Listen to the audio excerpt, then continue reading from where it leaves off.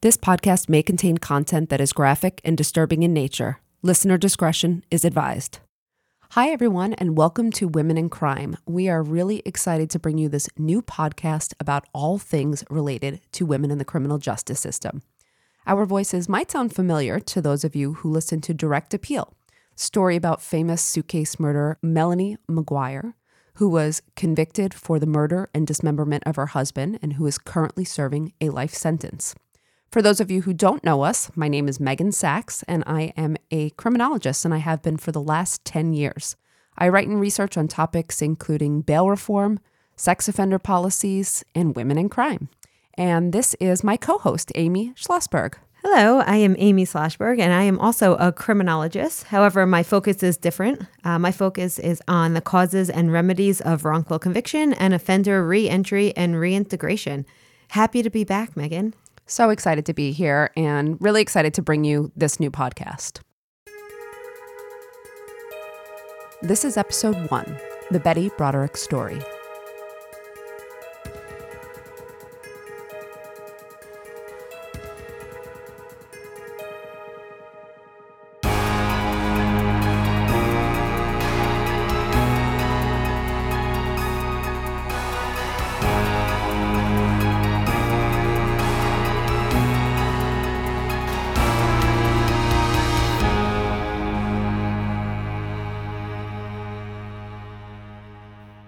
Have you ever heard of Betty Broderick, Amy? You know, the name sounds familiar, but I can't place it, to be honest.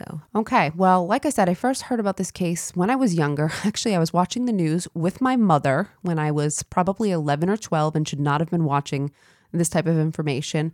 And I saw this case about a woman who had murdered her ex-husband and his wife. And then right after, I remember my mother was watching the movie that came out, The Betty Broderick Story. And this was with Meredith Baxter Birney. And I remember the movie was really shocking and she was really good. And we were both sort of hooked into it. What can I say? So let's talk about who Betty Broderick is. Well, her name is actually Elizabeth Broderick. She grew up in New York and attended an all-girls college. And that was right around Eastchester, New York. And she met her husband, Dan Broderick, at a Notre Dame game in 1965. So Dan was in college there and Betty was attending a game. There was a difference in age between the two of them. So Betty was a couple of years younger. I think she was just about to go to college. And Dan was a couple of years in. And Betty described Dan as being kind of this geeky type. He had talked about how he was going to go to medical school right after. And Betty was quite beautiful. She was a young sort of socialite from a good family, good area. She recalled that she was going back. She was excited to start college at the time. But Dan actually, got her number and he wooed her. He really pursued her. And she said that he was persistent, and his persistence over a couple of years wound up paying off. So they eventually married a few years later. I think it was 1969 when they married, and they had their first child in 1970. Well, Betty would go on to actually support Dan and a burgeoning family, I guess you would say, while Dan went to medical school, and he went to Cornell Medical School. And Betty, with her education, I believe her degree was in early education, became a teacher. So Dan goes on to medical school, which is rough. They have a small child, and I believe they had a second one not too far after. And he finishes medical school, and you probably think, well, that's a great moment, right? Like, all right, medical school is done. He's going to go on to become a doctor. Well, that's not what happened here. Dan announced after he finished medical school that, in fact, he did not want to practice medicine and that he intended to go right on to law school. And Betty supported this decision, and he actually went to Harvard Law School. So Were they well off? They weren't, no. I actually remember Betty describing their first, I think one of their first beds for the daughter was not, it was like a drawer, blankets in a drawer of a dresser. So no, they were not well off at all. But she stood by him. And I mean, he did go to Harvard Law School. So there you go. Smart guy, yeah. Super smart guy. So he went to law school and he finished, and he went on to combine these two, so medical school and law school, his background, to become a successful medical malpractice attorney in San Diego, in La Jolla. Basically, through most of the 1970s, Betty's working, he's going to school, And finally, he got this job, and I think it was by like the early 1980s, maybe 1980, 1981, after a lot of years of struggling and hard work. The Brodericks kind of arrive on the scene. So they become this socialite family in La Jolla. They have 4 children at the time. And as Betty would say, quite frankly, they were doing well. They had money now. They had houses. They belonged to the country club. They were taking ski trips. She said we could finally breathe. This was it. All of the hard work had paid off, for 10 years. And they were still young. I think they were still in their 30s. So life is looking good for them. But then Betty describes that there would be a change in Dan's behavior at some point as he becomes more successful. And he really was a successful attorney, described that way by almost everyone who knew him. He was earning something, I think, like maybe about $1 million a year. And this is in 1980. Mm-hmm. So he's doing well. She says she noticed that he started to go through like a midlife crisis. And what's the first sign? Do you know buying a car? And what do you buy when you have a midlife crisis? Does anyone know? A sports car of some sort? I don't know. So he came home with a red Corvette. Oh. And so cliche. Exactly. So he came home with the red Corvette, and she said that she recalled buying a book that was like how to survive a midlife crisis. And she said that she did things like try to make herself better, so improve herself, whether it was, I can't remember, she said cosmetic surgery, but she lost weight and she was already thin. She was an attractive woman, but, she thought, okay, well, if he's going through something, I'm going to work on this too. But then something happened that would surprise Betty a lot, because she said that she never knew Dan to be interested in other women. And she said they had an office party, and it was his office party, and she was invited. And she said at this party, it was the first time where she would be introduced to Linda Kolkina. And Linda Kolkina would eventually go on to become an integral part of this case. But she was a very young, new office assistant. I believe Linda was 21 or 22 at the time. Very, very attractive. Mm-hmm. And Betty said this was the first time she had ever heard Dan say to another person, wow, look at how pretty this woman is. And she said it was kind of like a jolt. Mm-hmm. She said, up until that time, Dan never talked about other women in that way.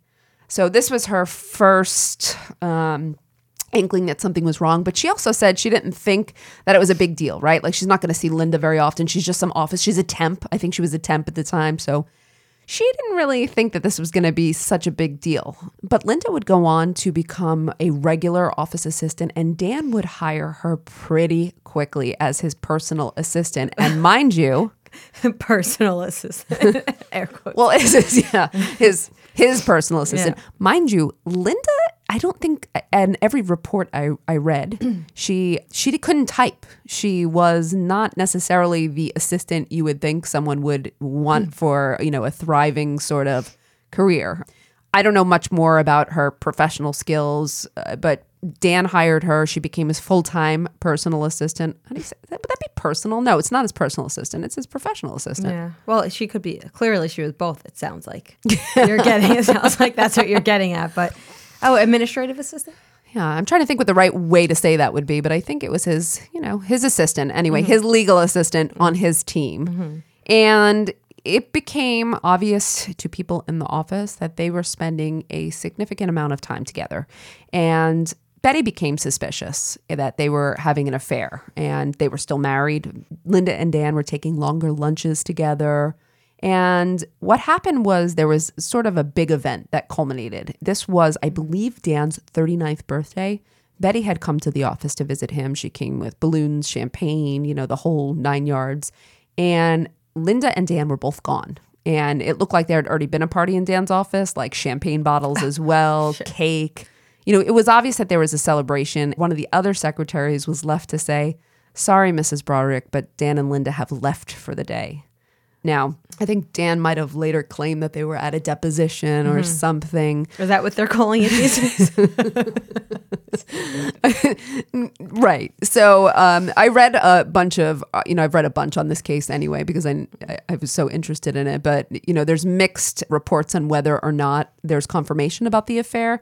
But I think there was a good amount of evidence that they were certainly engaged in an affair. And you'll actually appreciate this, though. So When Betty left, she went home. And when Dan got home, apparently all of his clothes were sitting in a pile on the lawn. Good for her. And, well, she set them on fire. Oh. I say the reason you might appreciate this is because I often hear you say, liar, liar, pants on fire. So this was a nod to liar, liar, pants on fire. Oh, God. So what had happened, I mean, Dan kept telling Betty, nothing's happening. You're crazy. You're imagining this. However, I should also mention that right now what you're getting is a picture of Betty as this, perfect wife. Mm-hmm. And some people have described her that way. But her kids would later go on to say that, and they had 4 of them, some of them would go on to say that the relationship was not so rosy between the two of them. And what they actually described in court depositions later on, or court testimony later on, was that their mother had a lot of outbursts and that she had a very bad temper. Do you know how old the kids were about while this was going on? We're talking like infants or No, they school weren't age? actually. Okay. I mean, she had I think the boys were younger, so I'm maybe they were 8, 9, 10. Okay, they weren't grown, but they weren't infants. Okay. No, the girls were older, certainly. Okay. One of the girls was, I believe, 17. Maybe the other was 14. Okay. They're definitely older at this time. So there was definitely information that came from them that said that Betty was not always, she had a temper. And they said she could be violent. They said she threw things. She threw things at their father. They said that often Betty would threaten divorce, say she was leaving. So they described it as a tumultuous relationship for sure, which is certainly not an excuse for cheating, but it wasn't so rosy, okay?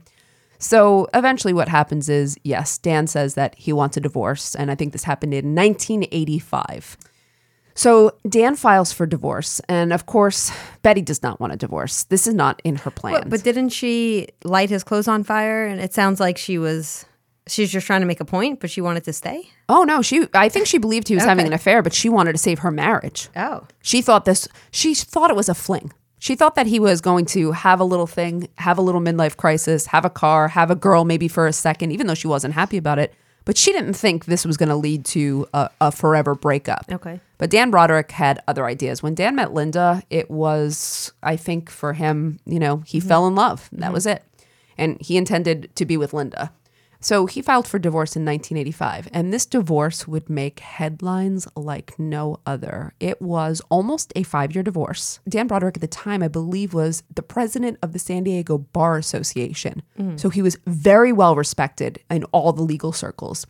Betty said that it made it very difficult for her to get a lawyer or one that she felt was competent. She went through a number of lawyers before she would settle on one, but even then she elected at some point to represent herself.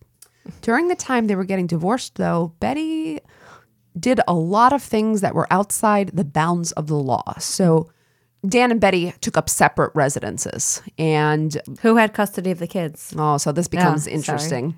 So Betty would naturally have had custody, and I think Dan might have been comfortable with that. They moved somewhere close. They were going to stay both in, I guess Dan's plan was always to be near his kids. And the kids were mostly with Betty. But she systematically, during this time, began dropping her kids off on his doorstep. Like, okay, now you take them. She said she dropped them off one by one in hopes that he would, A, see how hard it was to raise children, and B, see how terrible it was to tear their family apart.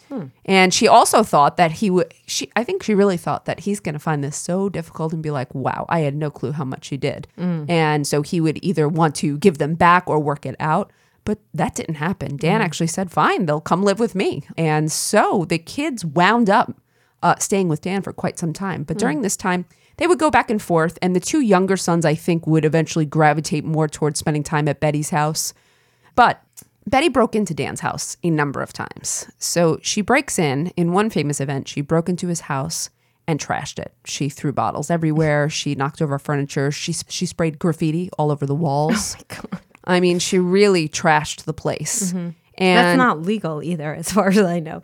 No. I mean, she really went, I mean, she was mad. I'm assuming he didn't press charges, though. It probably wasn't worth it. Dan pressed charges all the time. Did? Okay. Oh, this became like a thing back and forth. No, he did he have a restraining order at any point? He sure did. Yeah. Oh, yeah. She wasn't supposed to go over to his house. She broke in another time, and apparently Linda had made him. Linda was living with him at the time. Linda was not living with him right away, but she broke in another time, and Linda had obviously made him, I guess his favorite, one of the things he loved was like a Boston cream pie. So there was one in his house. and she took it and smeared it all over the bed and the walls. What a waste of a good pie. Do you know, I was thinking the same thing as I was talking about. I was hungry too as we were talking about it.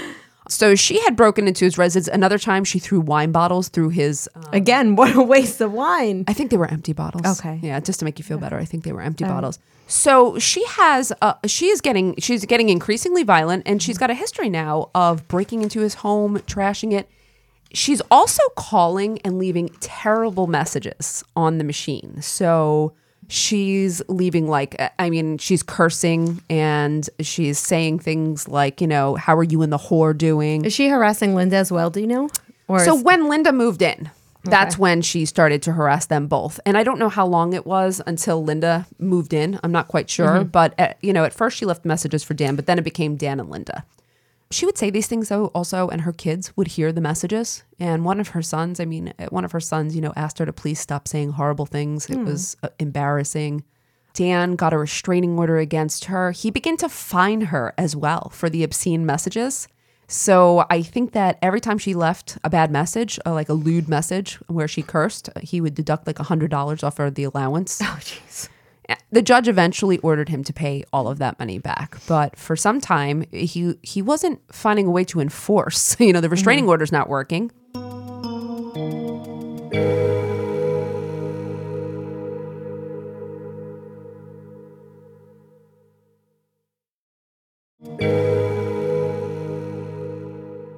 Betty became, I will tell you this, so she became, the pinnacle of violence was probably, she became so enraged with a round of legal papers that he served her, that she drove her car, her truck, her SUV maybe it was, through the front door of his house. Oh my God. Yeah, this was violent. And Dan had her arrested. I believe Dan had her committed to a mental institution or a psychiatric facility for a short time at one point. Now, her version of the story is that Dan was making her crazy. He was making her nuts. He was trying to make it seem crazy so that he would do better in divorce court. He antagonized her. He and Linda were antagonizing her. She said that she would get letters or pictures of Dan and Linda together, and that she would also get anti-wrinkle cream and weight loss products in the mail. So was this Linda harassing her back? Well, this is what Betty was saying. She said clearly... Was that corroborated or is that just based on her word? I'm wondering if that's just her lying. I think that was just Betty's word. Yeah. Although she may have told a friend at the time. She still had friends at the time too. So, remember, they're both still residing in La Jolla. And, she claimed that Dan used the courts to further abuse her. There was a legal loophole he had used to sell their house. So they had a joint house and he wanted to sell it and she didn't want to. Or she wanted a certain price. And so he used I don't know what the loophole was, but he was able to actually sell the house without her permission. Now, some people might have said that's crazy. I can't believe, he was able to do that and whatnot. However, they received a couple of offers on the house, to which she said no. And he just said, I'm never going to be able to do this. She's never going to say yes. So a lot of this also becomes whose perspective are you going to believe? Okay. So they go back and forth. There's a final settlement. Dan gets custody of the children. In the final settlement, Betty got almost nothing in terms of a lump sum financial settlement. And because Dan actually used a California law that allowed the earning spouse to split debt incurred after separation on, I think, community properties. So, it came out at the end. The judge said something like splitting it up would mean that Betty would actually owe Dan money. I think she got something like $30,000, which seems enraged her, I'm assuming. I'm sure that enraged her, but she did get a house in La Jolla worth about, I think, I saw a couple different reports. So estimates were between $650,000 and $750,000. And she also got alimony, remember, not child support because he had the children. She got alimony in the amount of $16,000 a month. So we're talking about almost $200,000 a year and a house in La Jolla. And some people might say that's actually more than fair, also considering that Betty was young and she could still work. Yeah. This is not someone who was not capable of going out and finding a job at this point, even though she hadn't, and she sacrificed a lot. But she was obviously furious over it. Also, because the divorce was finalized, it meant that Dan and Linda were free to get married. So Dan and Linda got married pretty quickly after in April 1989. Dan got security for the wedding because Betty had threatened to kill him. And it turns out that a couple of his friends and security advisors wanted Dan to wear a bulletproof vest. It was that bad. It was that bad. Wow. So did Betty have firearms, or was it? Betty did have a firearm. And they knew that, obviously. So, okay. I don't know if they knew that she had a firearm. It was just revealed later on in the reports that she got a firearm right around the time Dan and Linda got married. Okay. So he refused, though. He said, I got security. I'm not going to be held hostage by my ex-wife. And then he also said reportedly that, if she kills me, it's like killing the golden goose, because he was still supporting her financially. Yeah. So still paying that $16,000 she'd be a screwing month. herself. That's essentially what he was saying. They get married in November 1989. Betty and Dan have been divorced, but they still have legal battles because they're still going back and forth. Apparently, Betty is still leaving these obscene messages in their machine, calling Dan awful names, and Linda always the bimbo, the whore, how's your whore? And it kind of went on, and Dan filed more restraining orders against her. And I guess she had just gotten served with another round of legal documents, legal papers, and this was right before her 42nd birthday. And one night in November 1989, again, right before her birthday, she took her daughter's key and she went over to Dan and Linda's home. And she unlocked the door, went in. This is in the early morning hours, I believe between 4 and 5 a.m.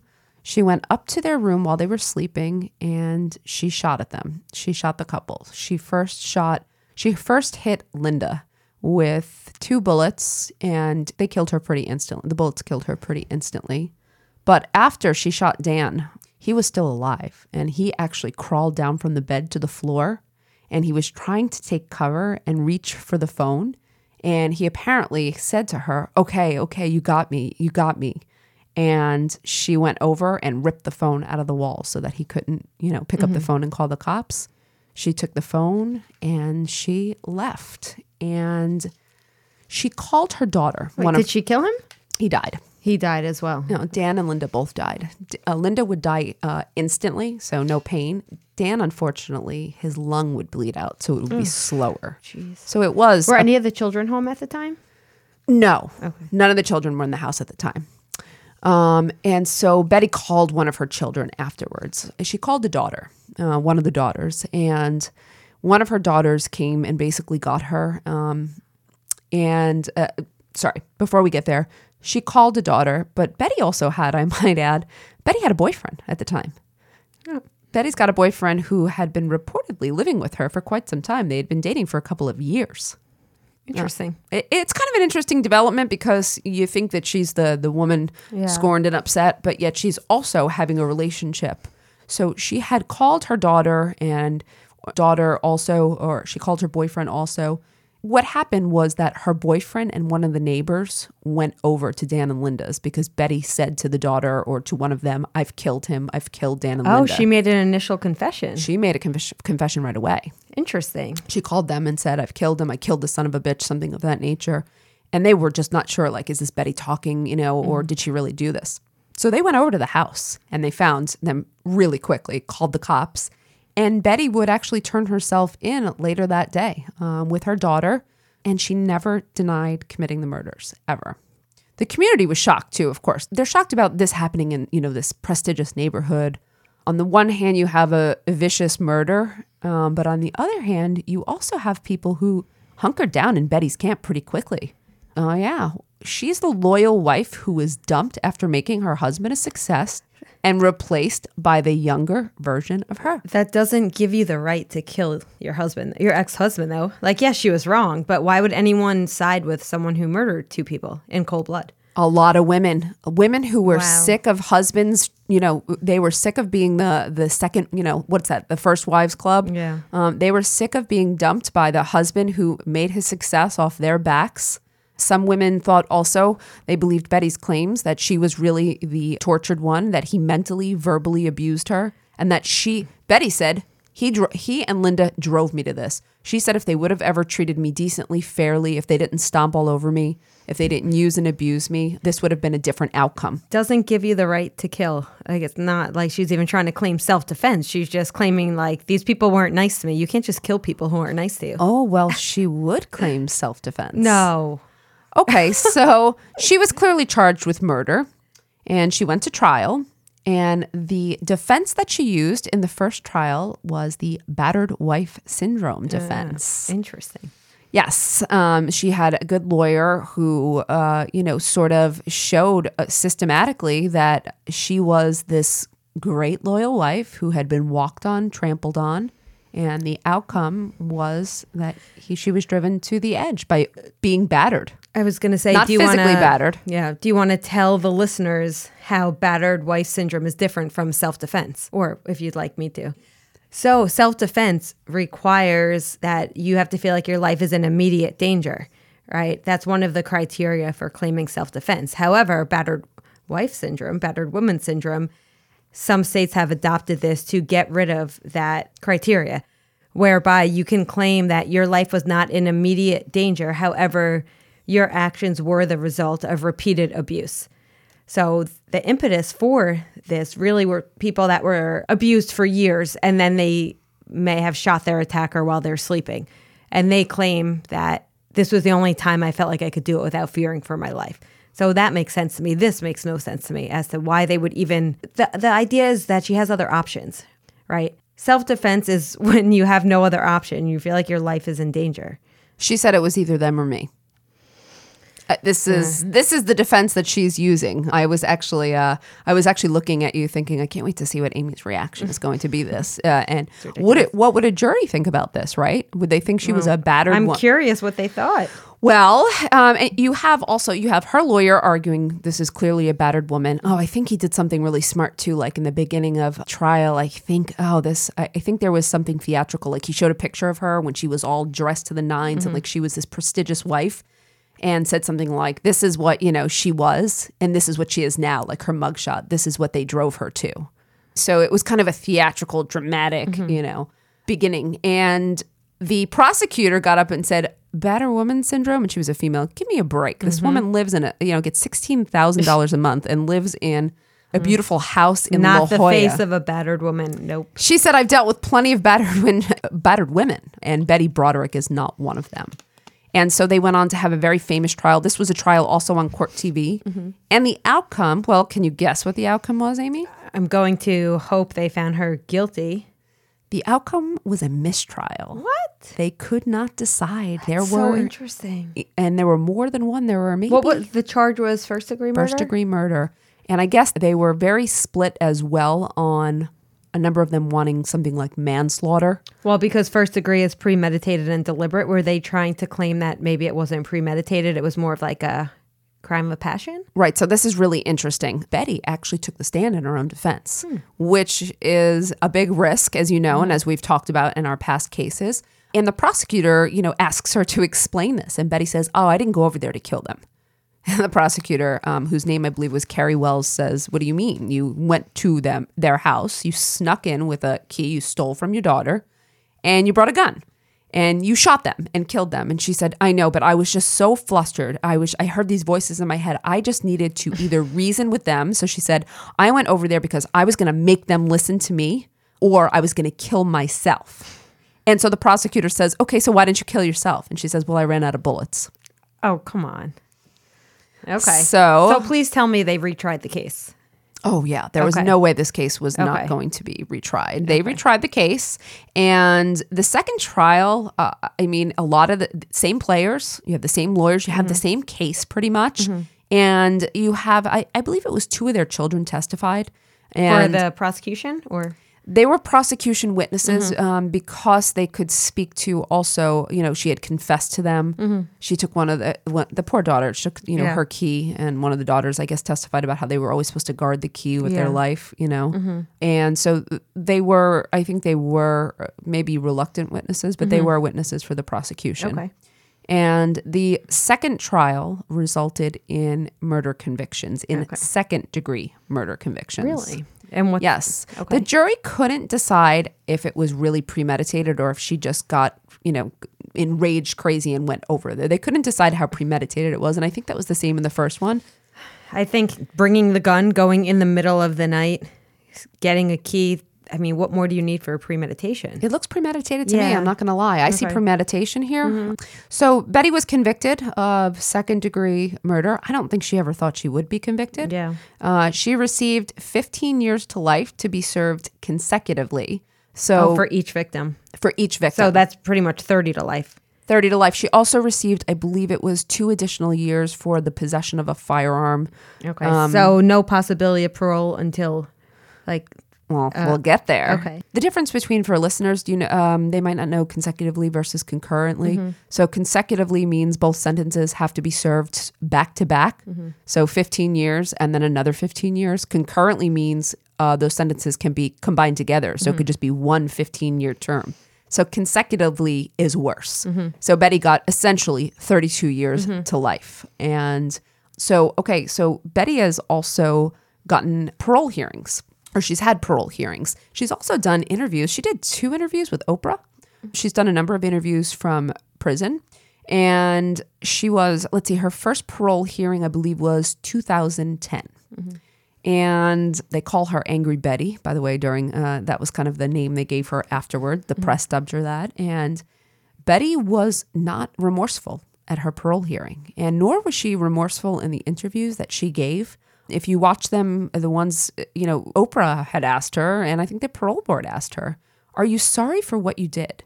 And she consistently said, I'm sorry for everything that happened. I'm sorry that they made me do this. I'm sorry that Linda and Dan, you know, forced me down this road. I'm sorry for my children. I'm sorry that we all had to suffer because of this situation. And so obviously, you know, a parole board, that's not going to fly for them. They don't want to hear that. And this was 2010. So she'd been in prison, I'm going to say now, so the trial was 1991. I'm not sure exactly. Some fast math here. Come on. Fast mathing it. She had been in prison almost 20 years. At this point, you would think that someone might be at least more remorseful for a show. I was just going to say, someone would have told her by now, hey, if you want parole, you got to at least fake remorse. I think she knew that. She didn't care. I think she couldn't. I think Betty really, really couldn't. So she got denied parole. So she was denied parole in 2010. And so she became eligible again in 2017. And so she had her second parole hearing in 2017. Did she learn her lesson? Hard to say. She did show some remorse this time. She did say she was sorry. The parole board did not feel that it was genuine. Okay. Because it probably wasn't. I'm sure it wasn't genuine. If I had to guess, I would say it wasn't. And by the way, she's serving her time in California Institute for Women in Chino. And so the parole board said, we don't think this woman's ever really going to be repentant. We don't really think she feels bad at all that she took these 2 lives. And her kids were actually, this is interesting because she's got 4 children. So, you know, people would say, what was their role, if any? Were they interested? Did they show up? Her kids are divided. So, you know, not that I know them personally, but from what I've read, they 2 of them believe that she should be released. And one, the female, one of the daughters testified at the parole hearing that should her mother be released, she could come live with her. And 2 others feel that she is exactly where she should be. Okay. Apparently the kids remain united. You know, it didn't destroy them necessarily. I tried to find out information about what happened to them after, and it looks like they were moved around a bit. It looks like maybe a relative or an in-law of Dan's was raising them, and then they went to friends. You know, the girls were a little bit older, so I'm not exactly sure where they all wound up. So did she get parole in 2017? So she did not get parole. Okay. So at the age of 69, Betty Broderick was denied parole again. And I don't think she's eligible for parole for a number of years. So we're talking about a 69-year-old woman who is going to be in prison, possibly until she dies. Might be exactly where she should be, though. That might be the appropriate response. So interestingly, you know, everyone's looked at this case. You've had a lot of people who've tried to diagnose her. You know, you have psychologists, psychiatrists. Everyone has kind of, you know, input on this. And I read all of these diagnoses to see also where I fall. Yeah. I think that she was diagnosed by one psychiatrist as having borderline personality disorder. Oh, I was going to say narcissistic personality disorder. Yep. That She too? was also diagnosed with narcissistic personality. So she had intense mood swings described by her children also. I mean, Dan's family said that, but they're Dan's family. So they're obviously going to, you know, say things that would not be helpful to Betty. But she had seemingly impulsive behavior, angry outbursts. she fits a lot of the characteristics of a borderline personality disorder. So I'm going to go ahead and say I think that one was probably right. She was also diagnosed as having narcissistic personality disorder. So based on, her lack of empathy for others and placing herself above others, hard to accept criticism for one's behavior. Betty consistently maintained that she was a victim, but she didn't regard her children as the real victims. And she did a lot to place her children in the middle of this debacle at every time. She used her children. I mean, one of the kids described, so there was 2 accounts that I read. So one of the kids is describing how scared and upset she was when she saw her mother. We laughed about it, but when she saw her mother setting her dad's stuff on fire in the front lawn. Yeah, that's traumatizing. She said that she was really, really upset and disturbed about it. One of her daughters wrote a book, actually. Oh. And I read something that, one of the daughters describes, like, my mom dropped me off on my dad's doorstep. I was there for hours. I didn't know if he was even coming home that night. That's so sad. And she thought, just because, well, let's see how your dad likes this. Yeah. So her regard really wasn't on her children at all. We can't say as much, obviously, about Dan and Linda. They're deceased. We haven't heard from them. Betty's always been much more vocal. It's certainly easier to say what might have been wrong with her. She was also diagnosed by another expert as having severe depression, which also may have been true. I think Betty was unstable before, but we talk about this sometimes in our classes where people face like a great strain or a great loss. So I think for Betty that she suffered this great loss, and it was losing her husband, but she also didn't want to lose the life. They had worked so hard. And she, in fairness to her, she's the one who made the sacrifice to get them there. And so I think that the actual strain of losing her husband and that lifestyle threw her into a whirlwind of violence and instability. I think it was, I think she did suffer, of course. Was it a mental illness? I'm not sure. Or was it just, also she suffered a loss and she had personality disorders, which I think you probably could see ahead of time. They weren't trying to claim any sort of insanity or... No, they went with battered woman's offense. No, they just stuck with that. Yep, they went both with trials. That. Okay. Both trials, yeah. So I think that, was she a battered woman though? Do I think she was a battered woman? No. I think that also she had such a great opportunity, right? She is a woman who was smart, young, educated. She could work. She was getting, alimony to support her, living a good life. She had every opportunity to go on with her life. She has a boyfriend.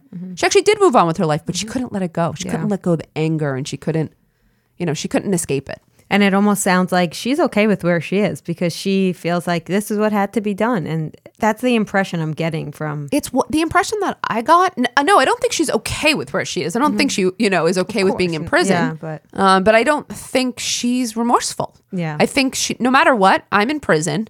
I'm a victim, though, who got placed here. This punishment is not fitting, but still not willing to take responsibility. So I'm going to say her punishment is probably, for me, her punishment is fitting. I think the criminal justice system got it right. Yep. I think Betty Broderick could have gotten herself out of prison in 19 to 20 years after serving that time by showing remorse. And, I think that also might have been fair if she truly was remorseful, if she were to have a second chance. Yep. The parole board also said they found that she was... not only that she didn't show remorse, but they also found that she would still be a danger to the community. That I don't agree with. But not only about her age, it sounds like an isolated incident. It's not someone that's just randomly going around hurting people. I guess you could argue that, well, what if her next boyfriend, something happened? She might be the kind of person where if something happens that she's not happy with in life, that's going to be her response. So I guess if that's how they were looking at it. They called her Angry Betty. Could she be triggered? So I'm going to agree with you and disagree with the parole board. Betty was 69 years old at the time. She's older. I think it was an incident related to the loss of her husband, the insult to injury, the anger related to that. I highly doubt that she would have gone on to, become some sort of spree killer. So I think the parole board was probably right that she's not remorseful. Probably wrong that she would go on to pose a future danger. Yep. But so Betty will remain in the California Institute for Women until such time where she gets another chance at parole, and we'll see if she shows enough remorse to get out that time. All right. And that's it for today. Thanks everyone for listening. Thank you.